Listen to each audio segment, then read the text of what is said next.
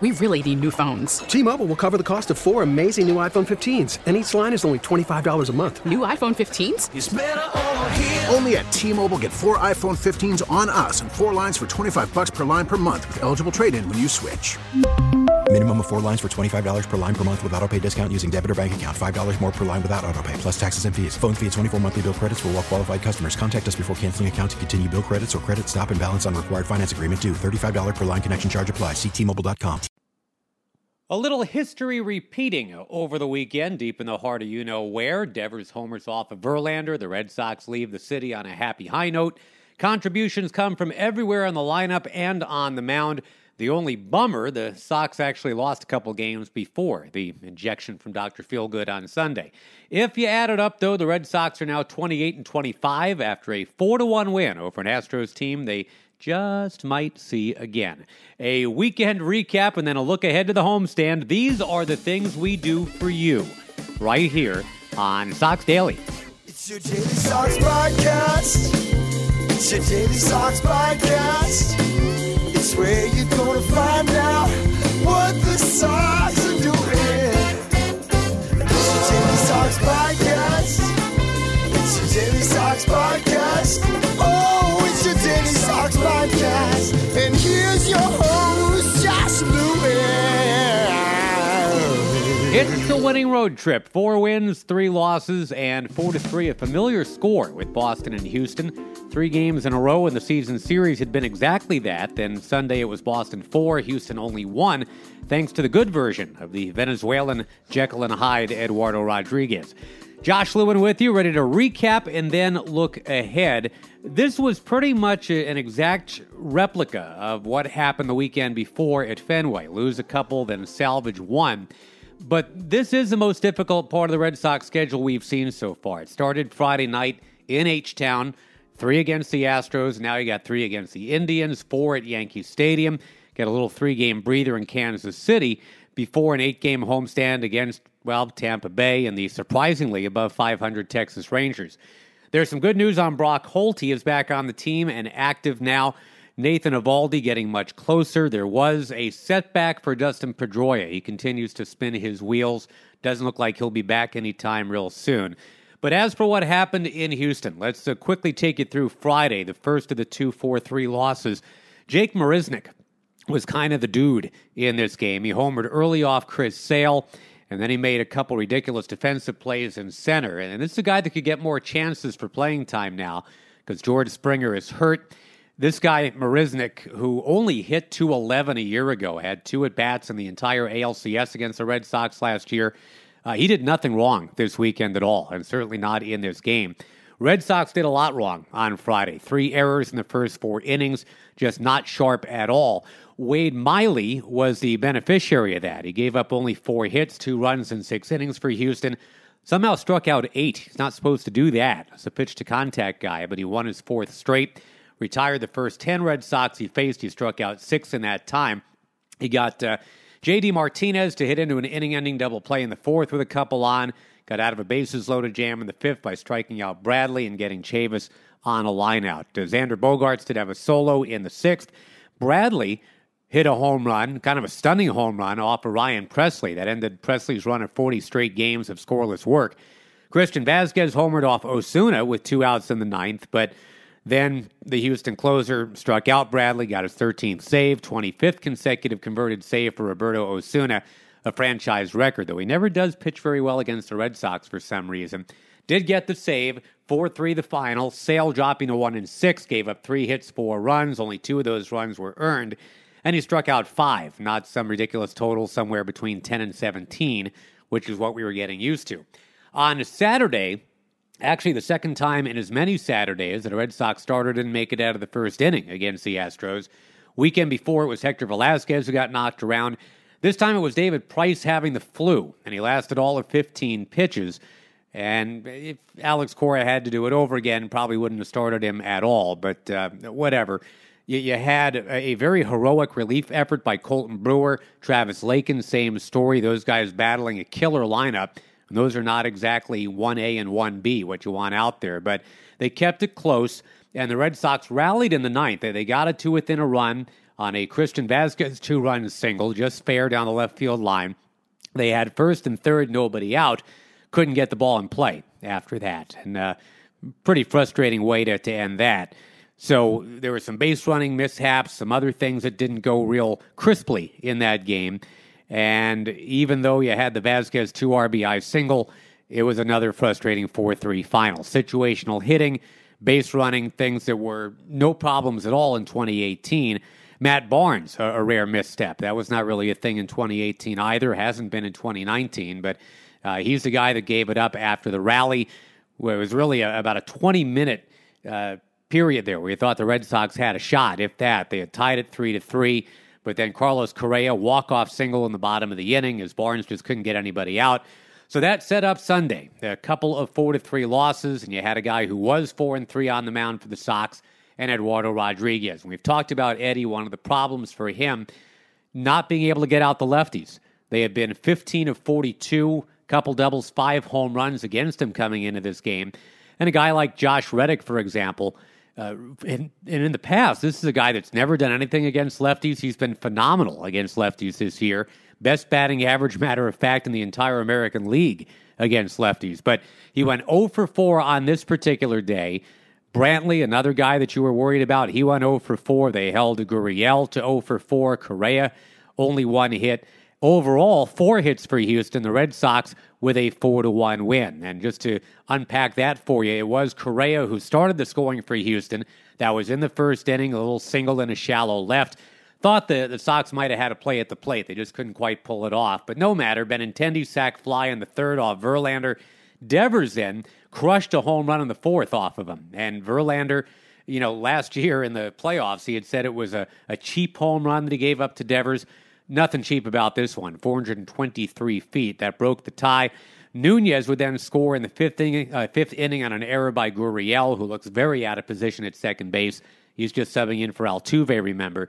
Nunez then an RBI in the ninth to put it away. A little ground out to second, got Jackie Bradley Jr. in. So, couple notes on some of the players we just mentioned. Let's talk about Bradley for a second here. He had started the year without a home run his first 38 games, but now has 3 home runs in his last 6. And you ask, where have we seen this before? Yeah, it was last year, right around this time. He got things moving, and Houston was part of that. And I like the fact that Bradley is starting to hit for power the other way. He's mostly a dead pull hitter most of his career. 43% of the time pulls the ball compared to 22% opposite field if you look deep into the stats. But that home run off of Presley, for example, 433 to left center and a no-doubter. So you like what Bradley's providing for now. Betts, obviously, you're fine with him. Last year, he and Mike Trout were the top 2 in OPS. This year, he is way behind Trout, but it's not like he's 300th. He's 38th, behind guys like C.J. Cron and Elvis Andrus, which is frustrating. But yeah, he's doing A- to B+ work instead of A+ work on his exams. We'll take that. Xander Bogaerts. He did not play Sunday, but we got to talk about him anyway. A lot of credit to Xander for what he's done the last 3 weeks, because the Red Sox don't have a true backup at short. Nunez has to be the guy. Did a nice job in Bogaerts' place on Sunday, but you can't do that more than once a week. You've got Holt coming off the injured list, so that's going to help if you need to rest Bogaerts at some point. Xander had played every game since May 2nd, and in only one of those did he get even 1 inning off because of a blowout. So a little tip of the hat to Xander Bogaerts. Benintendi, I'd like to have a hat tip here, especially going back to Houston, the side of the tumbling, wonderful catch to wrap things up in the ALCS. You've maybe heard this stat, and if you haven't, I don't know what to make of it either, but, he's hitting leadoff a lot, right? Or at least second when he's not hitting first. And he's 3 for 38 now in first innings.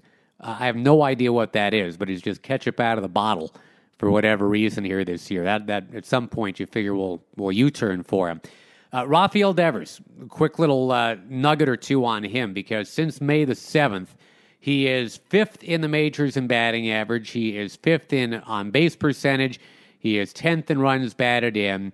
There is nothing wrong with Devers right now. He made a couple of really nice defensive plays on Sunday. We mentioned the home run off of Verlander. So let's just remember that Rafael Devers is still 22. Chavis is 23.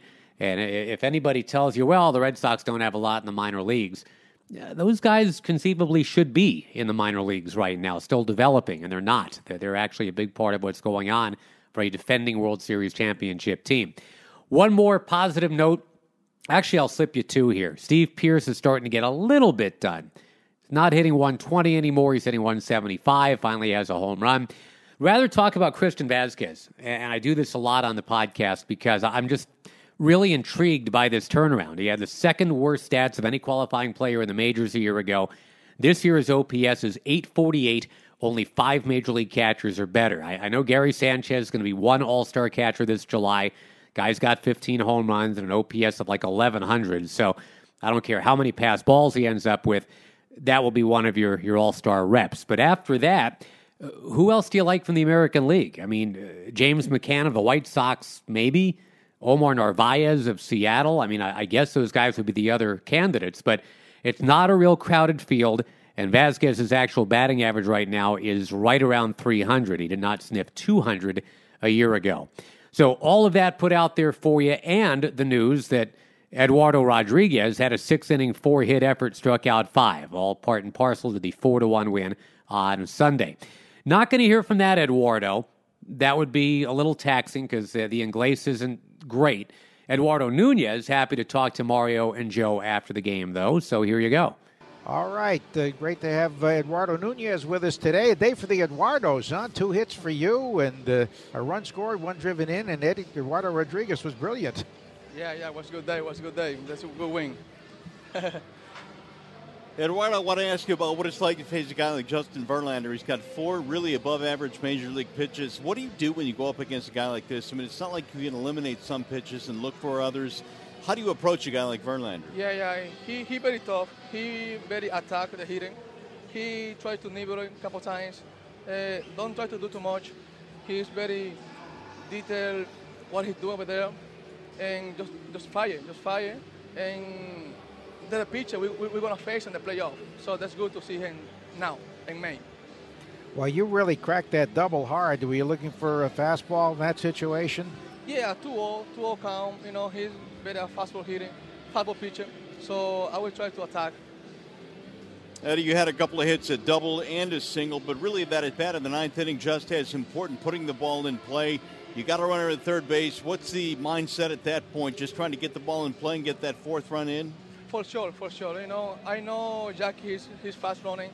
Everything there, I'm gonna hit him. He's gonna score. So make sure I put the ball in play. And what about Eduardo Rodriguez today? I mean, he goes up against Verlander, and after he gave up a run in the first, he shut them down. They didn't have a hit after the third. What made him so good? He was very good. He attacked them today. He commanded a lot of good pitches, the changeup, the cutter, backdoor, the fastball. He was very secure there. Eduardo, well, one more from me. This is a really big series for you guys. I know it's not even June yet, but you lost a couple of one-run games. David Price had to leave the game early last night, and you come back for a day game today. This could have been a sweep, but you guys showed some moxie today in getting a win. How important was it for you to show Houston that you guys are still here? You know, we know it's going to be a dogfight to the end. We know how good they are, and we know what we can do, and what kind of team they're where we are right now. And it's hard to sweep off, and we just try to fight, and we know they're going to play hard. We're going to play good defense, be simple, and just play good. How'd you like going back to your starting position at shortstop, your natural position today? You played well. Yeah. I don't play for my last game, I think, was 2017. You know, almost 2 years. I don't play there for my knee injury. But now I feel good, my knee is good, and that was fun to be back there. Eduardo, thank you so much. Congratulations. Always great to talk to you. Thank you very much. That's Eduardo Nunez, and he is playing for his life right now. He's hitting 205. He's finally nudged up above 200, couple of hits in 2 straight games now. And, you know, he's never going to be a Gold Glover wherever you put him. I understand that. But he's supposed to be a utility guy, a guy that will go out there in a pinch and get something done.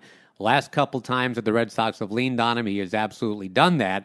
Here comes Brock Holt to be the left-handed version of that. And until Pedroia is healthy, you really don't have to necessarily make a move. At some point you do. But Nunez is going to have to keep his toenails up above that 200 mark. And at least this is a start. He's at 205 right now. Alex Cora talking to the media after the game. Wanted to talk about the other Eduardo, Mr. Rodriguez. Alex, what's the biggest difference you saw from Eduardo given the start that he had on Tuesday as opposed to here on Sunday afternoon?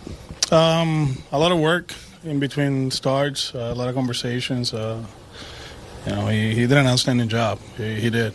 We needed him to go deep in the game. He gave us 6. Good stuff. His four-seamer was good. His changeup was good. And very happy that he went out there and competed that way against, probably the best pitcher in the big leagues right now. What do you think of the day that Devers had today?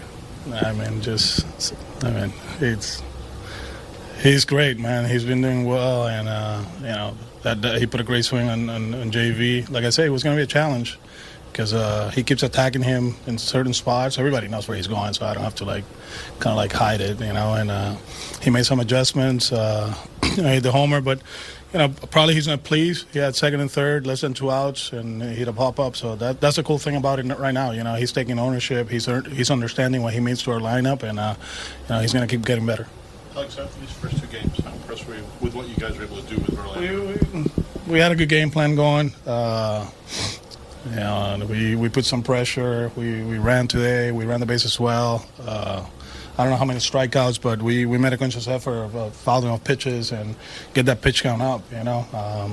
He, like I say, he's the best pitcher in the big leagues right now, and it's not easy to face him. It seems like every day, every outing is a different guy out there. 4-seamers and the slider and the curveball. He threw back-to-back changeups to Christian. I know how he prepares. I know how he goes about his business. And he works. He gets ready. But we did a good job today. I think although he went 7th, we accomplished what we wanted, make him uncomfortable on the mound, and we ended up playing. We ended up winning the game, and now we go home. 6 times in 10 days against these guys. What's your overall assessment of how you play them? You see the scores. So, I know it's early. I know where they at. I know where we at. But, we just match up. Both. We match up well with them. They match up well with us. There's no secrets, as you guys know. It's about execution. There were certain days that we didn't execute it. Today, Yuli makes the error at second. We take advantage of that. So we're pretty even. We know that. It's just a matter of hopefully I visit some friends in October here. It seems like, that's a goal. Everybody talks about all the teams, but there's a lot of good teams playing good baseball right now. So we just have to concentrate in Cleveland now. And we got a 3-game series and do our job. Do you look at Houston as a measuring stick at all? No, I don't. No. If I say that, then they got bragging rights. After yesterday for Barnes to come back out in the 8th. Yeah, that was good. We've been talking about this usage and whatever they call it. I don't know, whatever they call that his role.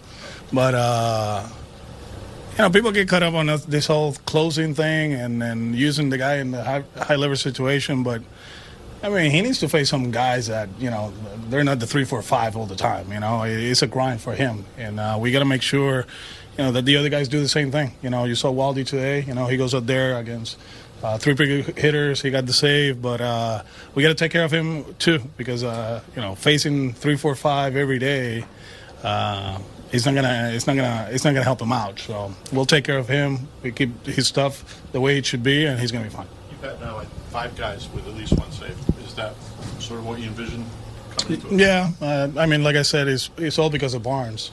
He can do the cool stuff, pitching in the 8th and in the 9th against the heart of the order. But I think we got some guys that are stepping up, and he's going to help us, to take care of him because these are very important guys for us. And, like I said, his stuff has to be on top, and we'll take care of him. All right, thanks to the manager. Now we can go ahead and look ahead to Cleveland coming in. It is a 4:05 game at Fenway on Memorial Day. Cleveland's just 26-26. They were supposedly going to run away with the AL Central. In fact, they are buried way behind Minnesota in the Central. Cleveland has scored 198 runs. That's about 110 less than Minnesota. Only the Marlins and Giants have a lower team OPS. Cleveland has somehow made it to Memorial Day weekend without a single triple, which is really amazing. Red Sox only have 2, by the way, so it's not like they can point and laugh, but Kansas City has 22 triples. Colorado has 20. Cleveland has 0, which speaks to both their lack of power and athleticism. Cleveland's team batting average, 220. Yikes. And the pitching matchup Monday, probably not exactly what they wanted. It's Jeffrey Rodriguez having a sub in. Rick Porcello going for Boston as Terry Francona comes back. Nice to have him back, as always. Porcello's ERA right now, it's about 4.4, and although it seems like that's kind of a C- season for him, his career ERA is actually right around 4.3. So this is kind of par for the course here. Rick was very good last time out in Houston. He's trying to keep the Indians down around 500. In a year, they really thought they'd win their division pretty easily. And as we mentioned, it's just not happening. Of course, the Red Sox can relate. The no-name Yankees continue to do what they're doing. They're going to have to be caught and passed at some point. Same for Tampa Bay. Yankees, by the way, went to 10 innings before losing to Kansas City, although they made that game interesting on Sunday. 3 in the ninth to tie it up. But Kansas City, thank you very little, actually got a run in off Jonathan Holder to take that one 8-7. So as you look at the standings now up to date, Red Sox 6.5 games out. They are 4.5 behind Tampa Bay. The Rays are starting to list just a little bit at least. And the Yankees, who are only going to get healthier, they're the top dog right now at 34-18. Boston at 28-25. So there you have it. A little bit of what happened over the weekend, a little bit of what might happen coming up. 3 against the Indians. It's a very brief homestand. They go right back out on the road, take on those Yankees Thursday, Friday, Saturday, Sunday. Okay, that'll do it. Josh Lewin signing off. The name of the podcast, Sox Daily. Please go ahead and give us a nice little recap review type thing on iTunes if you wouldn't mind. Those are always appreciated. And tell your friends, tell your neighbors, tell your pets, we really have no investment here as to who you tell. We just want to pump the numbers up. So drop some leaflets, whatever you feel like you need to do. We are super appreciative. And we'll talk to you tomorrow. Bye-bye.